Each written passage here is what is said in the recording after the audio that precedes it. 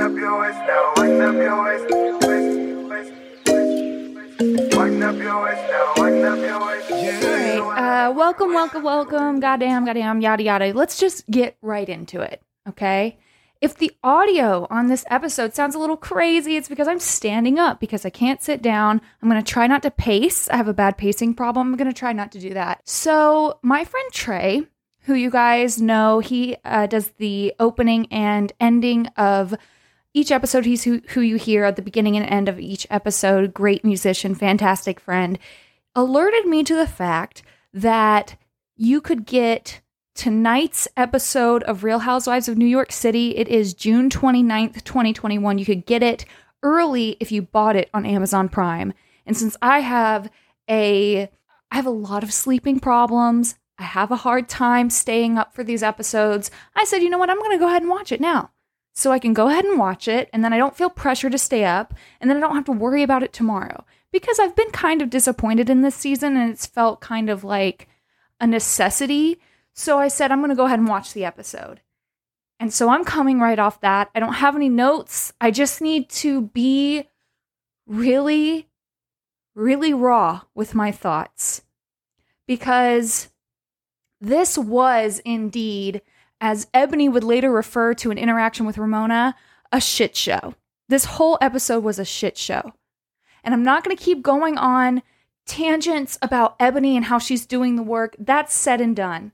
I saw her caption today on Instagram before I even watched the episode and I knew she was doing what she had to do. So we open the episode and we're getting ready for Ebony to take everybody to Harlem. And so she's kind of explaining, breaking down, what her vision is for the night and her objectives and all of that. And then we get treated to a 4 slide spiel defensiveness of all of the women and why or why not, how or how not they've been, how they've been to Harlem. So we get that, which is something else. We get, of course, Ramona's delirious and Sonia, whatever. She fucks a lot of guys in Harlem. I don't care. And then Luann, who is like, oh, well, Jacques and I, we lived down on the whatever, lower, upper, I don't know, west side. And Luann was like, she and Jacques used to go there dancing all the time. Oh, I'm just so familiar. Yes, we're all very familiar. They're going back and forth about what to wear. Who cares? So then we get into the car with Ramona, and I'm going to go ahead and claim it right now. Something about my internal bias and also the real genuine feelings that Ramona doesn't have any black friends made me think that actually Bershawn was Ebony's friend. And that was also my internalized bias. I assumed that the other black woman being brought on this show would only have been brought by Ebony. That's a failure on my part. So she gets in the car with Ramona.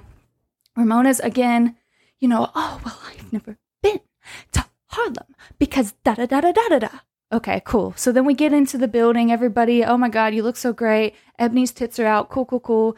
They're all mingling. And then Ramona goes, I don't like this black and white thing. And it's awkward. I wasn't watching. I was playing Candy Crush. And I had to look up at the screen because I assumed she was talking about, I just thought she was talking like maybe her outfit was black and white. It just didn't even occur to me that she would be talking about what she was talking about. And I looked up and she literally was talking about the segregation of the black and the white women. Okay. All right. I was like prepared to give that a pass.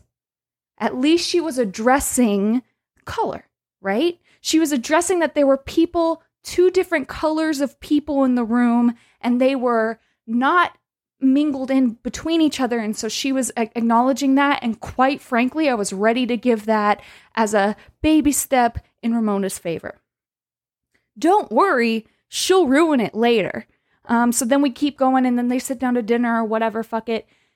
And here's what I thought I would be mad about for the whole episode. If only I knew. So I thought that my whole problem with the episode was going to be Bershawn starts talking about how, everybody, she doesn't like that it's this thing, quote unquote, where it's these upper class elite white women and then black women. And she just wants everybody. It's for everybody. Everybody should be on the same page. We're all people. And Ebony would refer to that as all lives matter type shit. And here's what I thought immediately. I was like, the problem that I'm having right now is that Bershawn is totally right. Like,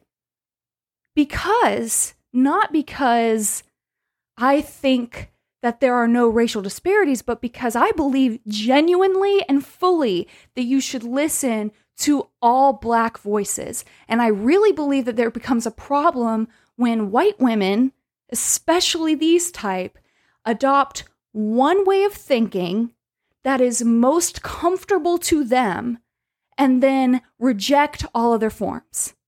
So to me, I was like, here's the issue with Ramona right now. She's going to be cool with what Bershawn is saying, which is cool. Not cool with anything else that Ebony has to say, and that's a fucking issue right there. That is an issue. So here I am. I'm like, okay, I need to draft some tweets. I don't even tweet. And I was like, I'm going to draft some tweets. I'm going to post these tomorrow. These are my raw thoughts, whatever. Okay. So we get through the dinner. Ebony addresses how undermined she was feeling by that experience. And I was like, I hope that, Leah maybe. And I will never do this again.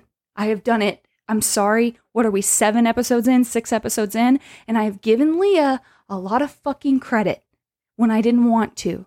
And I'm here to tell you right now, I'm not doing it anymore. I was hoping that maybe Leah would say something to the extent of all Black voices matter. And you should listen to all of them. You can't just claim one that suits you and makes you feel comfortable and then shun off other Black women, because this is about uplifting Black voices. Okay? That didn't happen, by the way. We did get treated, however. I don't even know.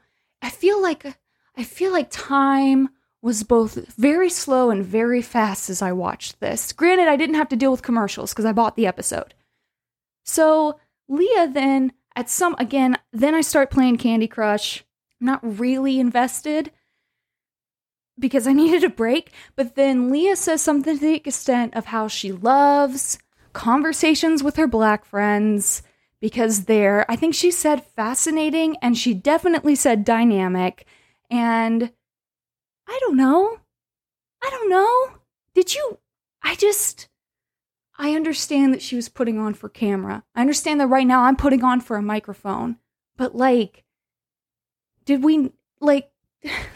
I just don't know. Did she have to say, I love conversations with my Black friends? I've just never genuinely said that out loud.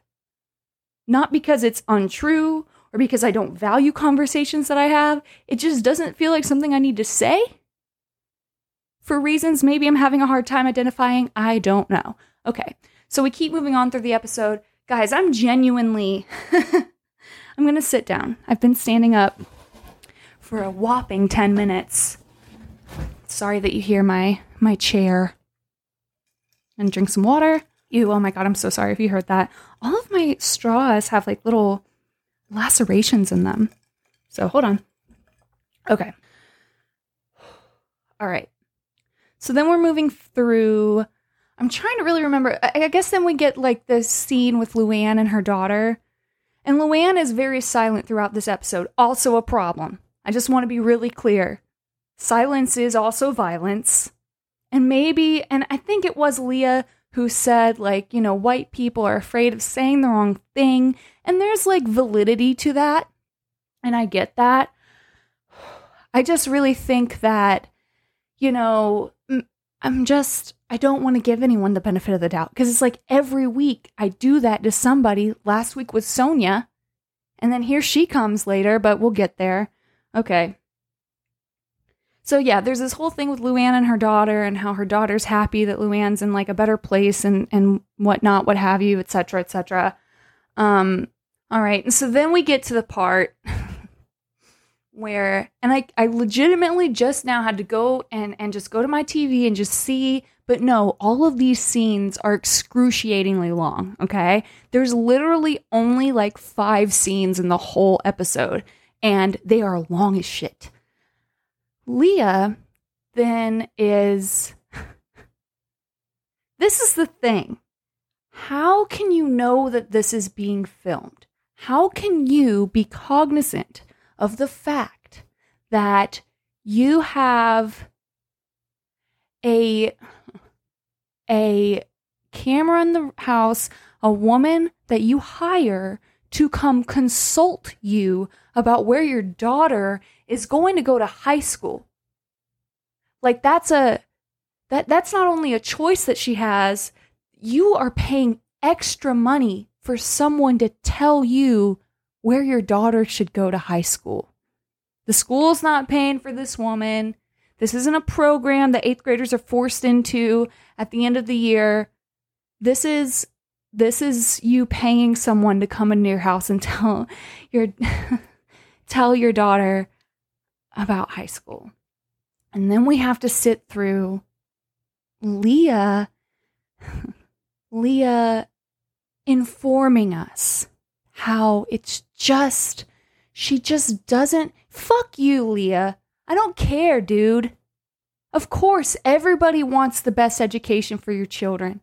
But to like sit there and literally say out of your mouth, I went to school where all the girls pulled up in limousines, and I just don't want my daughter to go to a school with elitist pricks. Fuck you, Leah. Let me tell you something. I don't care. I don't care. The thing is, she goes through all of this, and I'm thinking certainly there will be a moment of accountability. Like a true, maybe she did say something fly away. Again, that's giving me that's me giving her the benefit of the doubt. I don't want to do it. Maybe she said, because I don't want anybody to come back at me and say, well, she said, I know that this isn't a choice that, no, what you need to say is that in this country, there are so many children whose parents aren't talking about a fucking personal high school consultant, that aren't getting this like really intense. Your kid already got the best, Leah. Shut the fuck up. I don't want to get too like personal into what I do. I don't want to get too personal, but your kid already had the best opportunity. Your kid already has the best education. And you're on camera talking about how weird you feel about maybe your daughter won't get a diverse experience, but you're not taking accountability for what a privilege that is. That's the problem. Because believe you me, I understand there are parents of all races, of especially upper classes, that have these conversations. But you have a platform, Leah. You have a responsibility to say, as a white woman with a white daughter going in with the opportunity to go to an elite white school, that alone is something that I need to be grateful for. I just think that the audacity of her to come on fucking camera and say something like that without taking accountability for it. Is that supposed to be implied? Did they edit it out, Leah? Did you actually go on like a tangent about how the education system is failing kids, failing black and brown children every fucking day? Do you know what the prison to fucking pipeline is? And you're sitting here with an education consultant worried that your daughter isn't going to get a diverse experience if she goes to fucking private school over public school. Go to hell. I don't care. Go to hell. That's the thing. That's the thing about Roni right now that's upsetting to me, is that there's no accountability. Ebony is putting in a lot of fucking work. And none of these women are like having the moment, having the aha moment of like, oh, maybe we did favor Leah maybe we did give her a lot of grace, even though she was acting like a fucking maniac. We gave her more grace than we gave Ebony, who was composed because of our internal biases. Maybe it wasn't cool to infer that she was angry when she wasn't. The thing is, and then we can say maybe it's Bravo, right? Maybe Bravo is editing this so specifically, but then what is the point of this show, guys?